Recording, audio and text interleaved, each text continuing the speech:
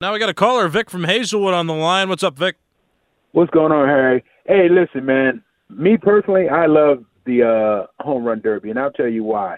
The NBA All-Star game is just a pickup game, and the announcers are talking about who's who in the stand and who's dating who, and all the fancy gold chains, blah blah blah. Yep. And then with the home run derby, I mean, the fans get involved. The young kids out in the outfield shanking, balls that don't go over the fence. Just it's a nice atmosphere. Family, people holding their children. And as far as the game, though, man, what kind of uniforms are those? It looked like those guys were playing Pennzoil versus Jiffy Lube. That's how they uniforms look. I could have sworn Jiffy. Seriously, man, it was like I was like, they're gonna be car oil changes today. A bunch of Jiffy Lube guys out there. But man, you got a great show, man. I love listening to you in the morning. And, keep up the good work, my brother. I will, Vic. Thank you for the call. I appreciate it. Yeah, there was a lot of controversy with the uniforms that they were wearing. Those uniforms aren't uncharacteristic of an All-Star game. They used to be worn during the Home Run Derby for a while, and they would represent the city that was being hosted year to year. So there were some Mariners aesthetics printed on the jersey all throughout.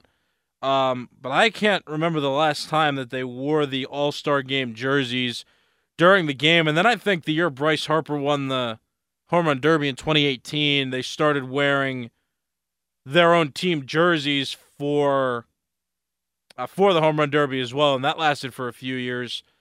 I know that fans very much enjoy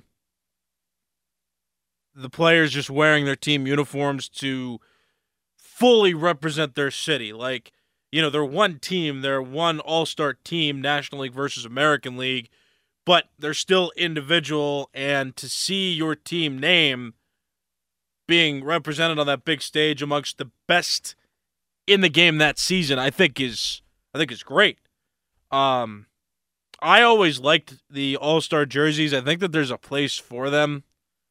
And, I've always liked the idea of them. But, yeah, I understand those jerseys were not appealing. I would say they weren't aesthetically pleasing. Like, they weren't doing it for me. And they clearly weren't doing it for many people like Vic and Hazelwood. They weren't it. I like it the way that it was, like, 6 or 7 years ago, where they wore the All-Star jerseys for the Home Run Derby, and then when the actual game came around, they were representing their teams with their jerseys. And it meant a little bit more, too. I think now it's less elevated because the All-Star game doesn't determine who gets home field advantage in the World Series, which it shouldn't. But it's a different feel now that it doesn't. It's more of, it's not really about representing your team and representing your league, because it doesn't matter as much anymore. So I think the league's just trying to throw new ideas out there and kind of force those uniforms in. And I don't think it was the right decision. I think it should be the other way around, if anything. Wear the All-Star Game jerseys during the Home Run Derby, and then for the All-Star Game, wear the individual jerseys and allow cities to feel like their team is truly being represented with that name on the front and the player's name on the back. The Home Run Derby, glorified batting practice? That's the question. If you want to answer, you can call 412-928-9370. I know Vic said, too, that kids get to be in the outfield and it's fun, and that part is fun. I know that Vladimir Guerrero Jr. hit a kid in the head, though, in the outfield at one point in time, which actually sparked the question, should kids be in the outfield? Not like in the stands. I mean, of course, anybody should be in the stands. I think it's cool to be in the stands for that, but to be on the field shagging fly balls, because some of those balls are coming in hot now, and that one kid got hit in the head. I don't think there's any story that broke about him being seriously injured, so that's good. But anyway, glorified batting practice. I don't think it is. And I hear this argument specifically from some uh, people who are a little older as well, who grew up before there was the time of the All-Star break. The first home run derby was in 1985. I was born 13 years later, so I kind of grew up in the era. And I don't even remember the All-Star game changing from not determining the World Series to determining the World Series. So, I mean, that's how recent that was, too. And I never realized that because I kind of grew up in that era, but that's besides the point.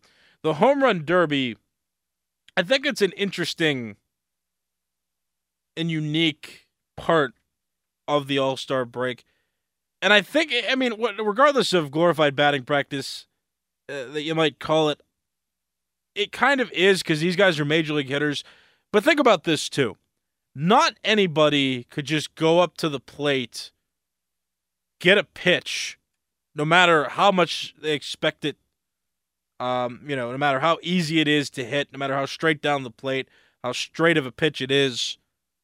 Not everybody could stand up there and hit a pitch 450 feet. And that's what makes the Home Run Derby impressive, because these guys are strong enough and talented enough to launch the ball very far. It is less impressive than in a real game, because in a real game, of course, you're getting pitches that are not intended for you to hit them. So, yeah, it is more impressive to hit a home run in a game when you do, but that's not what the point of the Home Run Derby is. It's not to be impressive in a standpoint of, okay, get a hit off a tough pitch. The Home Run Derby's point is to see what these players can do with any type of pitch. Or not any type of pitch, but, what they can do, what their power potential is when they know what pitch is coming. And not anybody can do it, and that's my argument still for it. It's entertaining because we as average people, not even me and my retired from college baseball self, could go up to the plate and just automatically hit a ball 450 feet. Even hit a ball over a 350-foot fence. Many of you could not either. I'm sure you would admit that. And again, that's what makes it impressive. That's what makes the Home Run Derby impressive.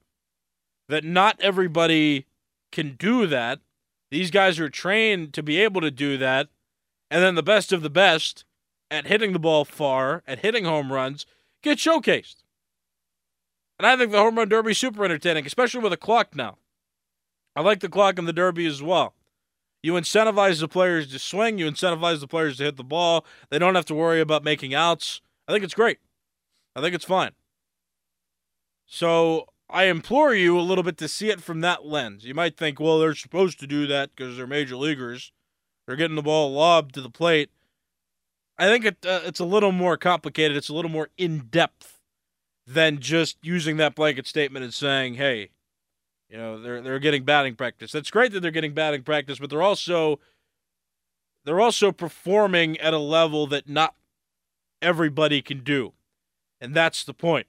We watch that. We watch sports in general, I believe, because we get to watch things that we cannot ourselves do.